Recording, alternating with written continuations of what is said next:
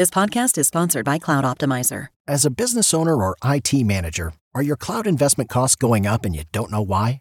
It's time for Cloud Optimizer. As you migrate your business to the cloud, what you're spending and why you're spending it can get a little hazy. But Cloud Optimizer clears up the mystery and puts the cloud to work for you. Cloud Optimizer starts by analyzing usage patterns, right-sizing resources, leveraging discounts you may not be aware of, implementing automation, and much more. And by reducing unnecessary expenses and maximizing performance, Cloud Optimizer guarantees you a savings of 5 times what you spend for their service. As you utilize cloud-based services more and more, you don't have to lose sight or control of your spend. You can stay agile, streamline your costs, and optimize your performance, plus save significant money with Cloud Optimizer. Make the cloud work for you with Cloud Optimizer. Get a free assessment and find out how much you can save by going to cloudoptimizer.com. Go to cloudoptimizer.com for your free assessment. That's cloudoptimizer.com. A few episodes ago, we talked to Joe DeNorscia, the mushroom farmer turned rooftop media specialist. Not media like podcasting, but media like a physical thing that is used to grow stuff on a roof. Well, today we're going to meet one of Joe's customers, the Brooklyn Grange. Each of our farms has over 1 million pounds of soil on it. The team at Brooklyn Grange is buying a lot of soil because they run the world's largest rooftop soil farms spread across 3 huge roofs in New York City. They just opened their 3rd location this summer. In other words, they are growing. Now, I assume I don't have to tell you that making a living farming is not easy. Now, making a living farming when you live in New York City, as a native New Yorker, I thought that must be impossible.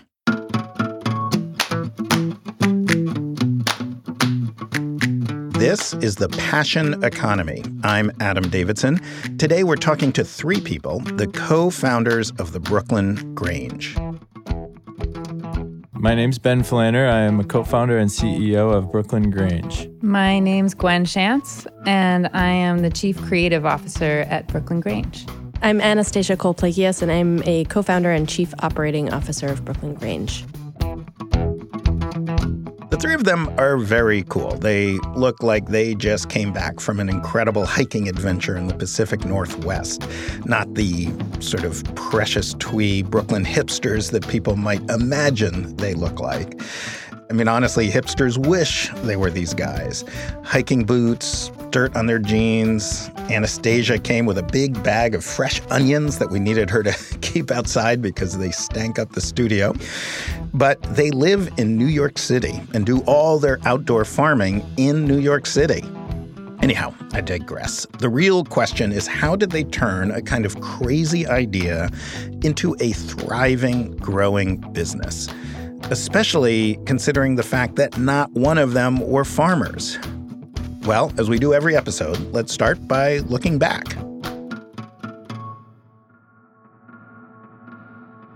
Yeah, I grew up outside Milwaukee in a suburban area. Farming wasn't at all part of my life. So how do you go from being a suburban kid to a farmer? Couple steps.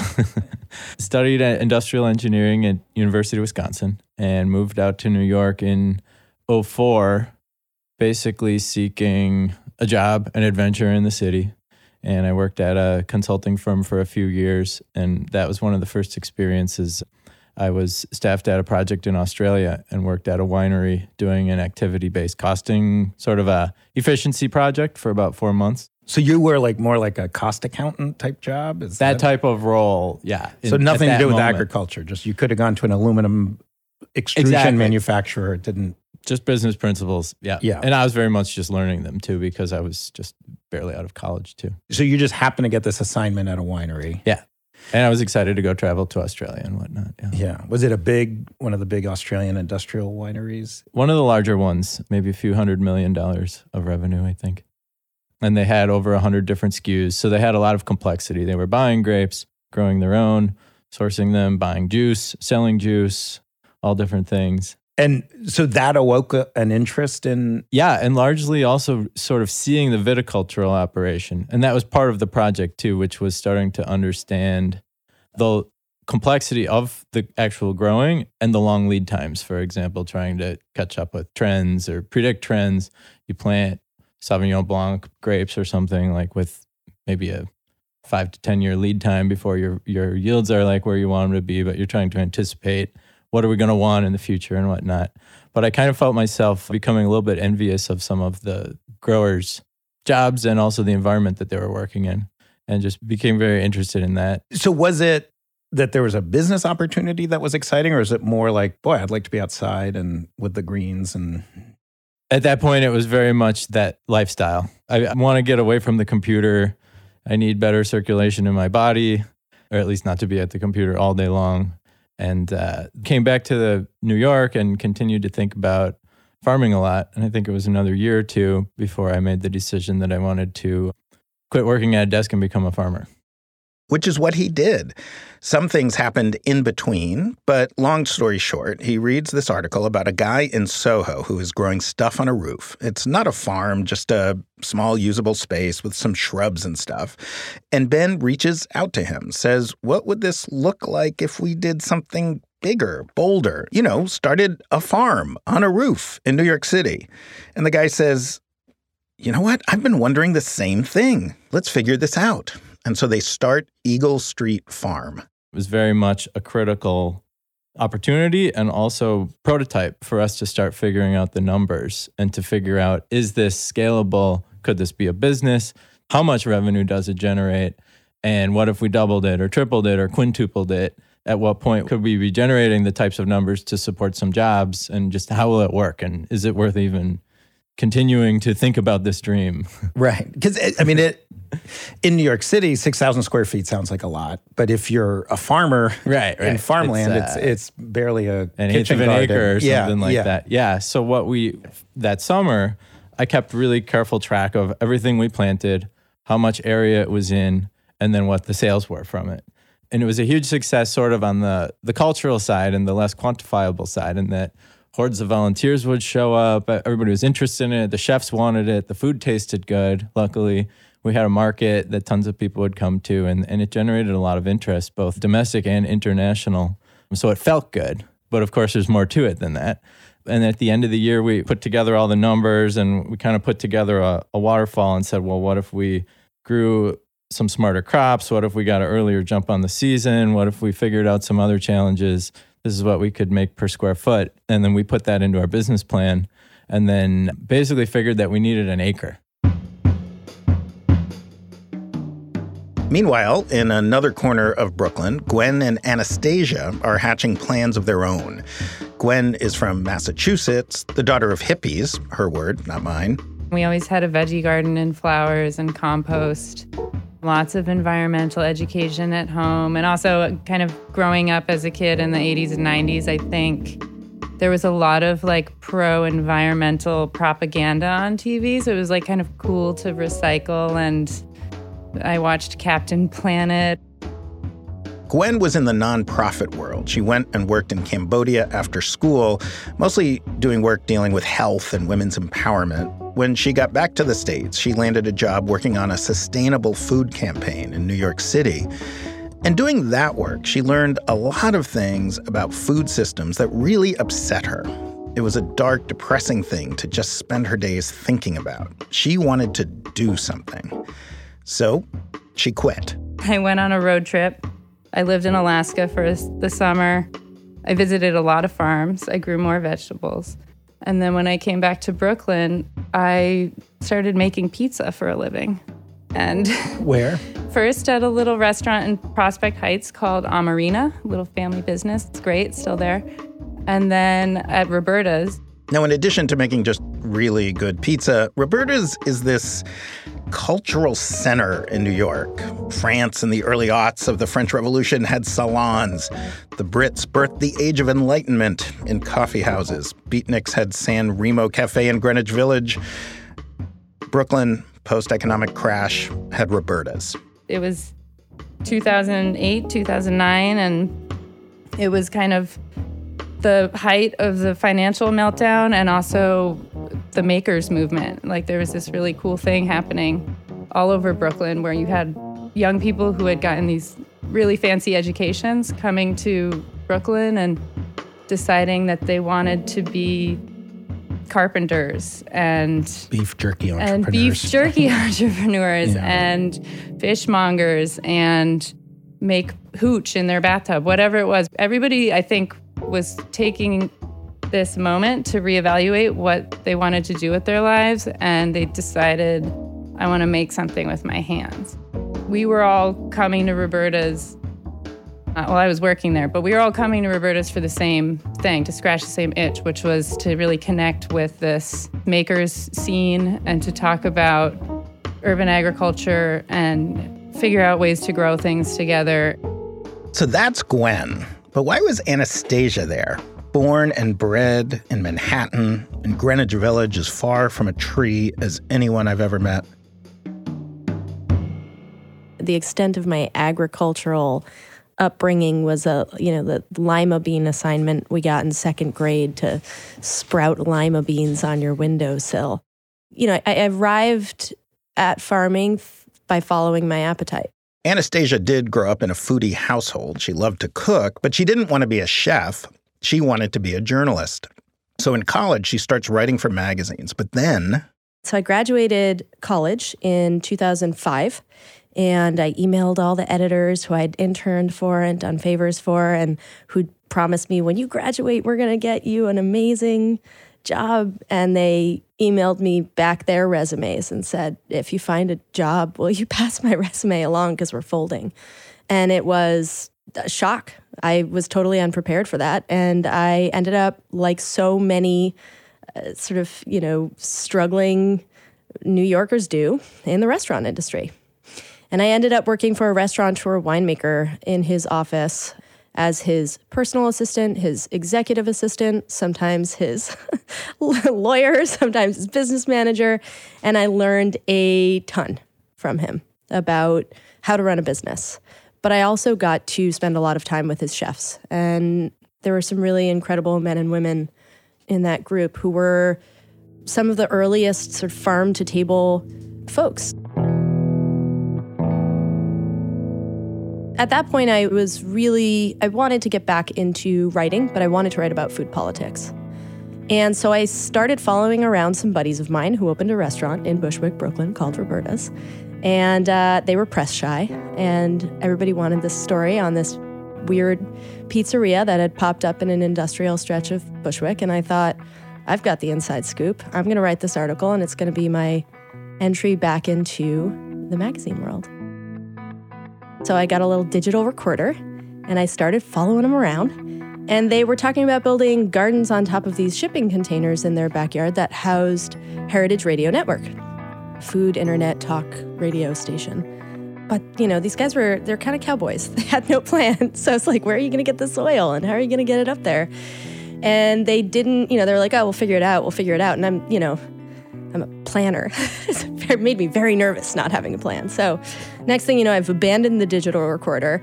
I'm, helping to organize this massive soil haul up to the gardens, and we built these things. And, in my sort of whole academic upbringing of observing, analyzing, and commenting on things, I realized I'd never actually executed a project like this. And it was incredibly satisfying, and I was just completely smitten.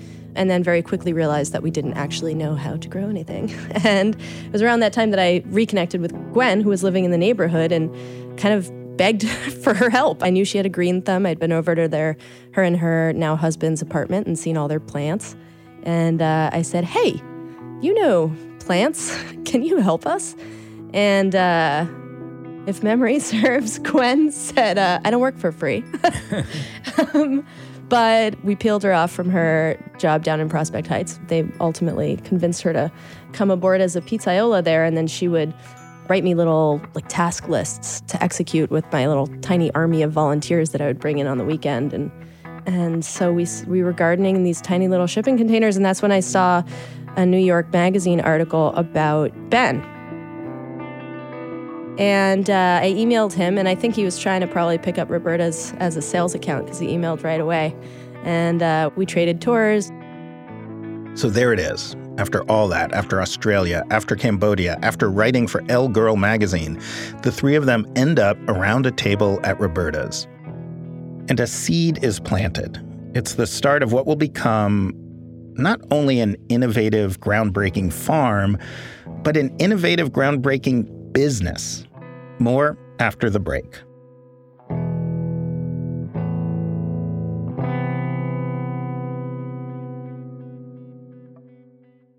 Do you ever wonder how celebrities order food? Like, is Sarah Paulson a Diet Coke or a regular Coke girlie? Some peasant Coke? No. Or how does Sofia Vergara order a pizza? No tomatoes. I cannot eat tomatoes. Yes. Are you cool with mushrooms? Not really. If these are the details you need, and I know you do, I have the podcast for you.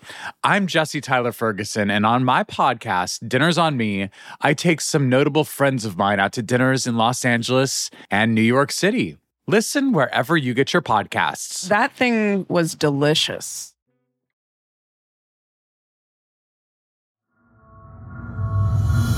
What did they say that day that led these three crazy kids to think they could build something so bold?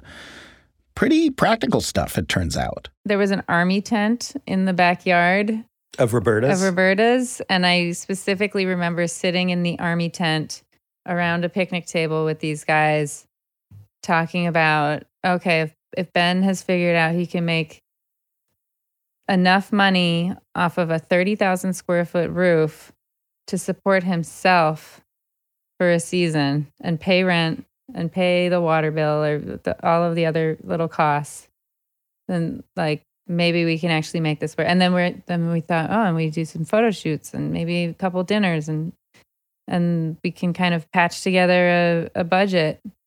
And then the question was, where's the roof? We need to find a roof. And so we all went out and pounded the pavement and asked around. And But was it literally like you went to dinner not knowing you were going to do a business together, and at the end of the dinner you were going to we'd kind of talked about it here and there, and then we were like, we should all meet. Yeah, conversations at Roberta's tended to sort of drag There's a lot of beer on, involved. probably too late into the night. But yeah, and I think that really was what it came down to is sort of like, I remember kind of it being a little bit of a gut check moment where it was like, wait, are you serious about this though? Like, would you actually have this conversation in the sober light of day? Like, should we really? We started having meetings, and I think they were pretty frequent, if I recall, maybe once a week. And we just kept on going down the list of everything. Do we need to start up an operating agreement? Who knows a lawyer? Oh, yeah, Anastasia's friend could do some pro bono work to at least get us set up as an LLC.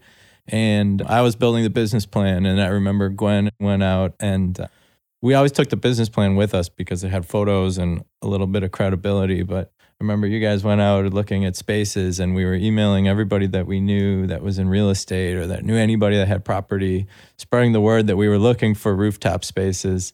And all these inquiries started coming in. At the same time, we were also trying to raise money. And we were going to events. I was going to panels and speaking as much as possible, spreading the word, sort of collecting this small cadre of people that were sort of circling the wagons that wanted to see, okay, but where's the lease? Like, where's your space before I write you a check? And how's the money going to work? What's the ownership? What's the dilution? What's the valuation? We were doing it all in tandem, but pretty quickly too, over the course of about 6 months to when we launched the first space. We dug in. Maybe didn't quite almost iron exactly out everything 10 years ago. on day one either. Yeah, it was like August, September 2009. We like bought the URL and started having fundraisers. And then by May the following year, we were building the farm. So it was really like a 6-month startup. It was great. If we hadn't gone so fast, I don't know if we ever would have done it because we really needed that momentum. It took a lot of work, and we kind of had nothing to lose by walking away. So at a certain point, I remember we had this great roof that was really perfect, and we were very excited about it. And then the landlord kind of backed out at the last minute, and it was really like soul crushing. And there was a moment where we were like, do we just give up now? It was rent. Remember, we were at a standstill on the rent price. Yeah, the landlord, he said he wanted a lot more rent than we could pay. But wait, can we just go back to the fact that this was late 2009 when people were still very much recovering from the crash, and we raised $200,000. And we had a couple fundraisers. We did a Kickstarter campaign back when Kickstarter was you can still find it online, and there's no description of the project. It's just explaining what Kickstarter is because people didn't know back then. It's it's a crowdfunding. And I didn't do much of the private equity raise back then because I didn't know very many wealthy people, but Ben did a lot of the early pitches and really networked hard. And I mean, the fact that you got anyone to write us a check in late 2009 is still kind of astounds me. We also, I don't even think we had the whole amount in the bank when we started the farm. Actually, Joe DeNorsha. Nope. I signed a personal guarantee, and Joe DeNorsha extended us at least 50% credit till the middle of the summer on the rest of the soil bill. And around maybe July or August, we actually filled up the rest of the equity, or quote, startup equity, even though we installed the farm in May. We had already started and up. We paid back the soil at that point. They made that seem a little easier than it was, I think. First of all, the right roof to put a farm on, it's hard to find. We've really developed a keen eye for this now, too. You need not just a big roof, but you need a strong roof. You need it to have elevators. You need it to be waterproof. It needs to have parapet walls around the edge. And pretty much every big roof in the city is covered with air conditioners and other junk. Second, Ben did something with his prototype farm at Eagle Street that a lot of people, and probably a lot of people trying their hand at farming, never do. The most important crop that he harvested at that farm was data. I mean, we could not have put together our early business plan without the sort of incredible detail that he was yielding from just looking at every aspect of, what is profitable, what is not. So that was really essential component of all of this. And I think if nothing else, it helped convince the landlords. Yeah. And the investors and everybody else that were all these pieces that had to fit together to create this sort of out-of-the-box thing. If nothing else, just to prove we were doing the hard work and the homework behind the scenes to make it as legit as possible. Remember, Ben had already determined that they couldn't be profitable with less than an acre. And profit was really important to all three of them. When we started this business, we were really clear, all the three of us and our two co-founding friends, Chris and Brandon, who are two of the owners of Roberta's, we all really shared this vision of starting a business. It wasn't a nonprofit. There was already a very robust and successful nonprofit urban agriculture sector in New York. We wanted to start a business, and we really wanted to test out a sustainable, long-term urban agriculture model. And this, of course, is why we wanted to talk to the team at Brooklyn Grange, because they did figure out a long-term model for for-profit urban agriculture. First off, produce. They bring in a fair amount of money this way, namely because of all that number crunching they do. It's how they know what to grow, how much to grow. We're growing vegetables, we're selling them, we sell to restaurants, we sell at the farmer's market. We have a CSA program where people get vegetables every week throughout the season. Salad greens is definitely our big cash crop. It probably covers about 50% of the farm. But we really like to keep it diverse because we're selling, again, to people at the farmer's market. And if you walked up to a farm stand at the farmer's market and they only had salad greens, it wouldn't be very exciting for you. But salad greens are a moneymaker? I think of them as, I don't know anything, but I think of them as a low yeah, they cost, grow fast. low margin. They're relatively easy to manage if you know what you're doing, and our farmers are incredibly skilled. There's a lot of training that goes into our farm team, and Ben's really developed some amazing methods over the years for helping to prevent weeds and keep the soil healthy. We have great seed mixes that we work with. But in addition to being, a high yield, high value, quick turnaround crop, which is pretty crucial when you're farming in a really small space, they're also a really low waste crop. So we've really dialed in exactly how many square feet we need to yield X numbers of pounds. So if you have a chef, a New York City chef, they want, say they've got a standing order, and we deliver twice a week, which is a luxury that we can offer because we're so close to our consumer. We're not coming down from upstate. And that's important because New York City chefs have small New York City kitchens, small New York City walk-ins. They can't fit a week's worth of produce in their fridge. So 2 weekly deliveries of something super perishable like salad greens is pretty clutch. And, if a chef has a standing order, 15 pounds on Tuesday, 20 pounds on Friday, we know exactly how many square feet we need to grow to deliver that quantity. And that allows us to really be precise with our plantings. Yeah, I'll also add that another reason why we grow a lot of salad greens and arugula is because there's so much demand for it. Because people really like it, and there is value to have the real short supply chain, especially with those more perishable crops. But we knew going into it that there's no such thing as getting rich off of a small organic farm. It's just not something that anyone's ever been able to do. And that was never really the goal. And the way to really make it profitable, we found, was by diversifying and really leveraging the brand and the location and the kind of inspiration and innovation that comes with it. And this is where things get interesting. A lot of farmers stop at farming. Now, the Brooklyn Grange team, like Gwen said, they realized pretty early on that produce wasn't going to be enough on its own.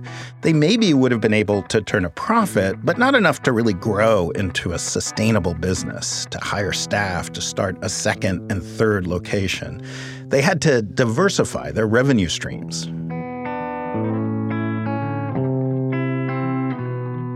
Through our events department, we're hosting weddings and dinner parties. We do ticketed events. We do a lot of private events for media companies and corporations, corporate retreats. Anastasia can elaborate. Yeah, our events program started as a couple farm dinners with our friends. Ben had connected with this restaurant, Bobo, and Bobo was doing farm dinners called Plate to Gate at rural farms. And they said, what do you think about doing one on your roof? And I'll never forget the first couple dinners were like served on top of boards that we'd set out on these steel girders that were down on the west end of the farm. And people just loved being up there. And it was very apparent very quickly that, look, we're in a city of 8 million people. We're never going to feed every mouth through rooftop farming. This idea that urban farms can feed entire cities is just, I think, wishful thinking. Everybody wants a panacea to the ills of our food system, but this was really not going to be solved by urban farming. So what's the point of putting a farm then in a city? Spending all the money to haul this soil up to the roof when there's perfectly good soil, an hour's drive outside the 5 boroughs. And really the point is to engage people. So we really look at our events program as, how many different ways can we engage people? And you got your composters coming to the compost workshop. We're making natural dyes and doing natural dye workshops. We've got yoga on Monday nights. And then we've got, dinners for the folks who are not interested in getting their hands dirty. We wanted to sort of get people to question what their idea of a farm looked like. And I think that, our farms really do that. They're this sort of visual oxymoron of skyline and this pastoral field. Right, because you can see the Empire State Building, you can see the whole Manhattan skyline, you can see planes flying over, the whole deal from both farms that I've been to. Yet you see them across. It's crazy. Like there's this beautiful, lush field that you're looking, it's a very odd feeling. It's exciting. Yeah, it's not uncommon to have like a siren going by on the BQE and then like crickets. In case you're wondering how they're convincing people to have their weddings on a roof in the middle of Brooklyn, that's how. These are some of the best views in the world. I've been up there. It's gorgeous. The New York City skyline is right to your west. The sun setting behind. It's surrounded by sunflowers and lettuce. It's spectacular. So they're selling produce. They're making money off events.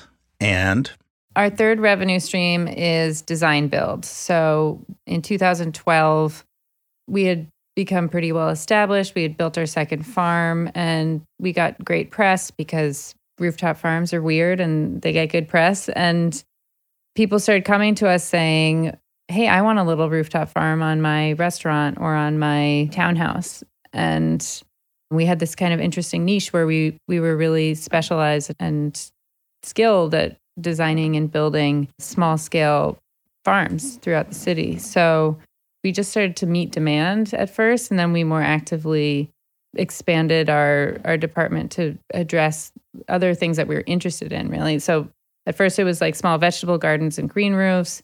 And then we would like take on somebody's backyard project. And then we would take on maybe their indoor plants and their green walls.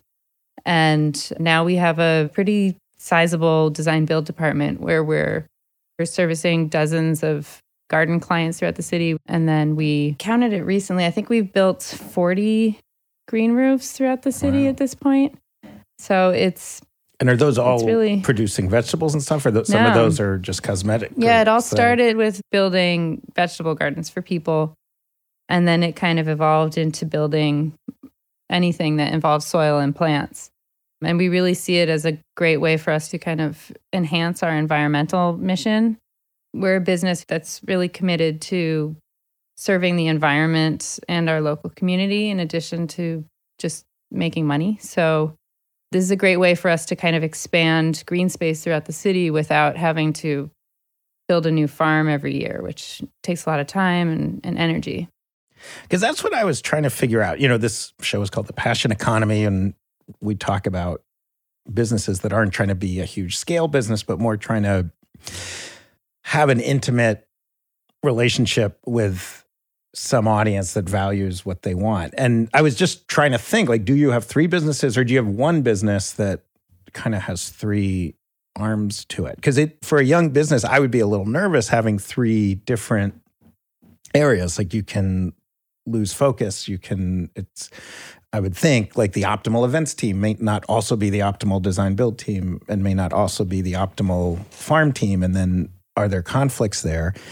But then they all share this kind of mission-driven goal.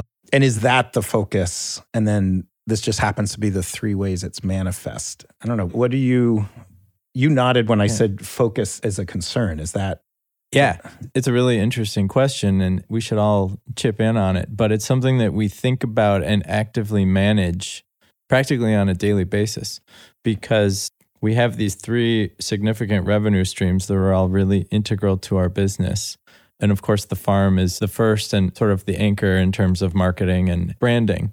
And yes, I totally agree that to many entrepreneurs, that would sound like a nightmare to have three different specialties, none of which are massive revenue streams, that make a huge, substantial business on its own. But I think one of the reasons why it's worked well for us is because we have kept that sort of cohesion and that synergy together between the departments. So all the departments feel like they're on the same team. And we have many people that are allocated only in one single department, like our director of events. I still remember when we hired her and took this on as this overhead. It's like, you're an events person. You're not also a farmer. You don't have to get up at 5 a.m. the morning after the event. You can singularly focus on this one thing and become really good at it.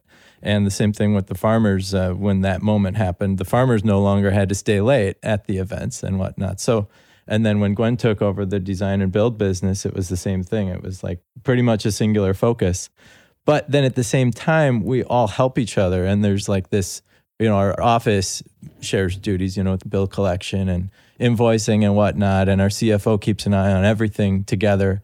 So I think it's kind of an art to keep it cohesive and also to keep crossing between marketing, branding, strategy, between all thoughts and the people together. We're very fortunate that we have very complementary but very different skill sets, very different things that drew us to what we're doing.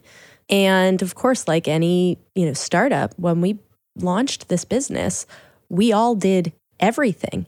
I remember we didn't have a walk-in, everything. And we did it together because we were the only ones. I mean, we didn't have a walk-in cooler. So for our Sunday market, we would just get to the farm early Sunday morning, harvest, throw everything in the back of Gwen's pickup truck, which was not a good vehicle for moving vegetables, by the way. Just leaves flying out of the back. We'd lose half our harvest on the drive over. And then we'd stand on the sidewalk and sell vegetables all day, the three of us. And so, I think we've always thought of this as one business, and we've always thought of the work that we do as all sort of contributing to this one goal of making this business work. And then because the departments sort of grew out of our own specialties and the approaches that each of us takes to thinking about the farm as a solution to this challenge, right? The challenge being that urban dwellers are alienated from food production and from nature. And how do we fix that? And we all really do take different approaches to it. Ben is a farmer, but he's also, he's a numbers guy. He's a very data-driven farmer. And that's been really crucial to the financial success of this business. Gwen's a builder. She's an environmentalist, and she's creating ecosystems that, are similar to what would exist in this city if we weren't here having this space. And I'm a people person. I'm a communicator, and I love being able to bring people into our space to show them and inspire them and say, look, if we can make this crazy idea work, then whatever crazy idea is floating around in your head is workable too. This is what I like so much about this crew. They did make a crazy idea work. They are making money in a field that is so impossible to make money in, almost nobody has even thought about it. And I think Anastasia is right. You can too. That's after the break. There's an idea I talk about a lot on the Passion Economy. It's the idea that to get the best out of the 21st century economy, you have to take the best of the 19th and the best of the 20th century and combine them. By that, I usually mean in the 19th century, people made products and did services for a narrow group of people right around where they were, where their factory was, where their farm was, where they were. And they knew their customers intimately. But they didn't have scale. They couldn't reach people around the world or even a few counties over. Then the 20th century is all about massive scale, reaching people all over the world, but with the same mediocre products that don't hit their intimate needs. The 21st century economy, the passion economy, allows people to take something that they're passionate about, something intimate and special, and find people all over the world who crave that precise thing.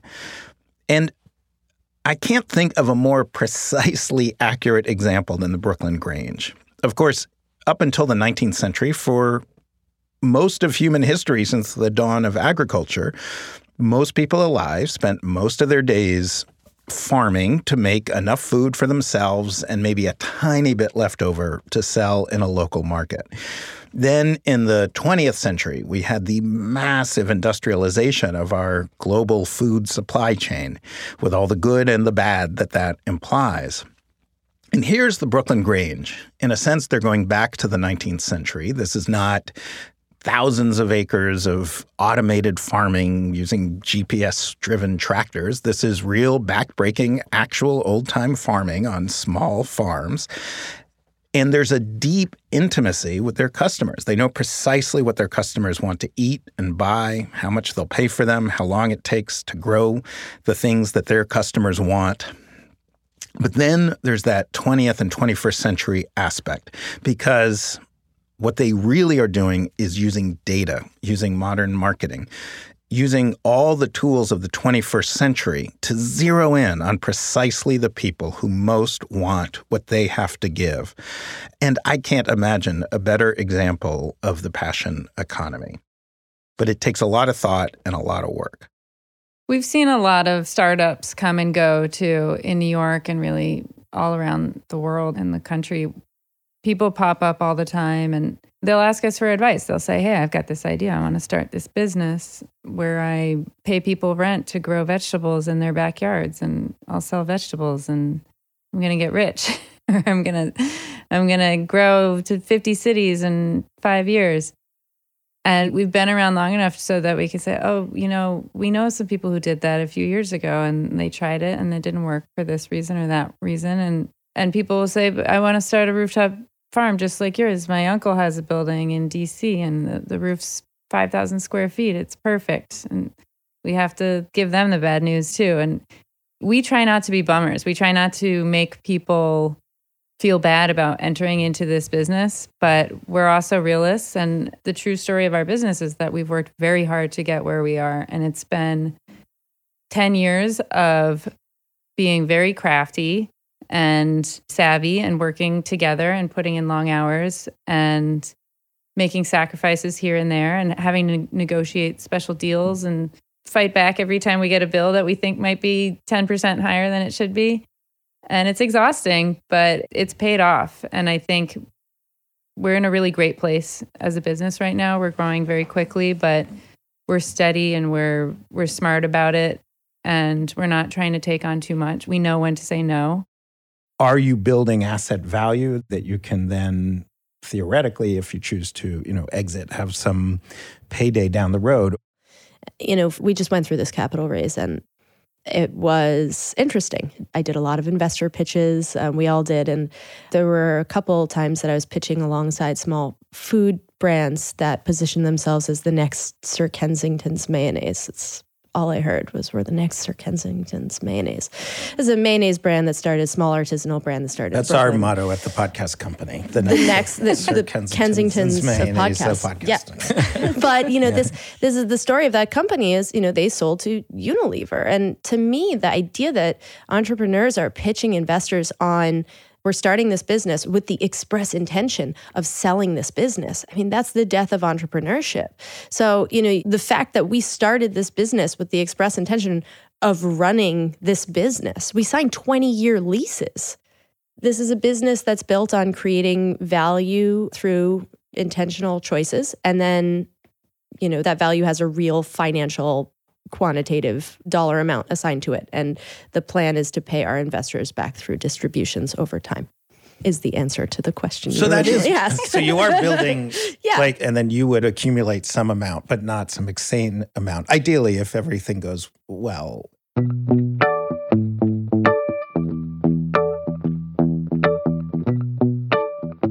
So without, showing me your bank account, as economists would say, are you consuming your potential earnings through, having a satisfying job that pays less? And then you're taking a lifetime cut in pay in order to do something you love. You said, I think the key word in what you just said was satisfying. We all left better paying careers to do this. And I think if we had stuck with what we were doing a decade ago, instead of starting this business, we would all be making significantly more money than we are now. And we live in this world today where everybody's trying to start a tech business or a food startup or whatever. And the goal from day one is, how are we going to sell this thing to Jeff Bezos? Or how are we going to exit and be billionaires before we're 40? And that is not the goal for us. We're a very different type of startup. And we're not a startup anymore. We've been around for a decade, so. Can I say one other thing about how we've evolved is also that in the course of the decade that we've been running this business, that philosophy has evolved a lot because we're all 10 years older as well. We're not in our 20s anymore. And also that was a different time in 2009 when we met, in 2010 when we fully launched the business. Just still kind of reeling from the recession, asking these questions like, are we going to be using oil in 10 years? And the maker economy, as Gwen was talking about, seemed like it was so exciting to everybody. And, I can speak for myself that when I left my office job, the money, I didn't even think twice about it. It was just 100%. The perspective I had on the world at that point was, this is without a doubt the journey that I would prefer to go down at this point of my life. But as we've evolved and also developed our workforce, and this is not just us, but our entire full-time staff and part-time staff and everybody that works for us, is of course that as we evolve and mature, that money is relevant. And we've adjusted our business decisions. We've adjusted many aspects of our business in order to carve out slightly higher incomes over the years and to make it sustainable, because we have realized that too. If you're just working your tail off and you're making peanuts, that does get old.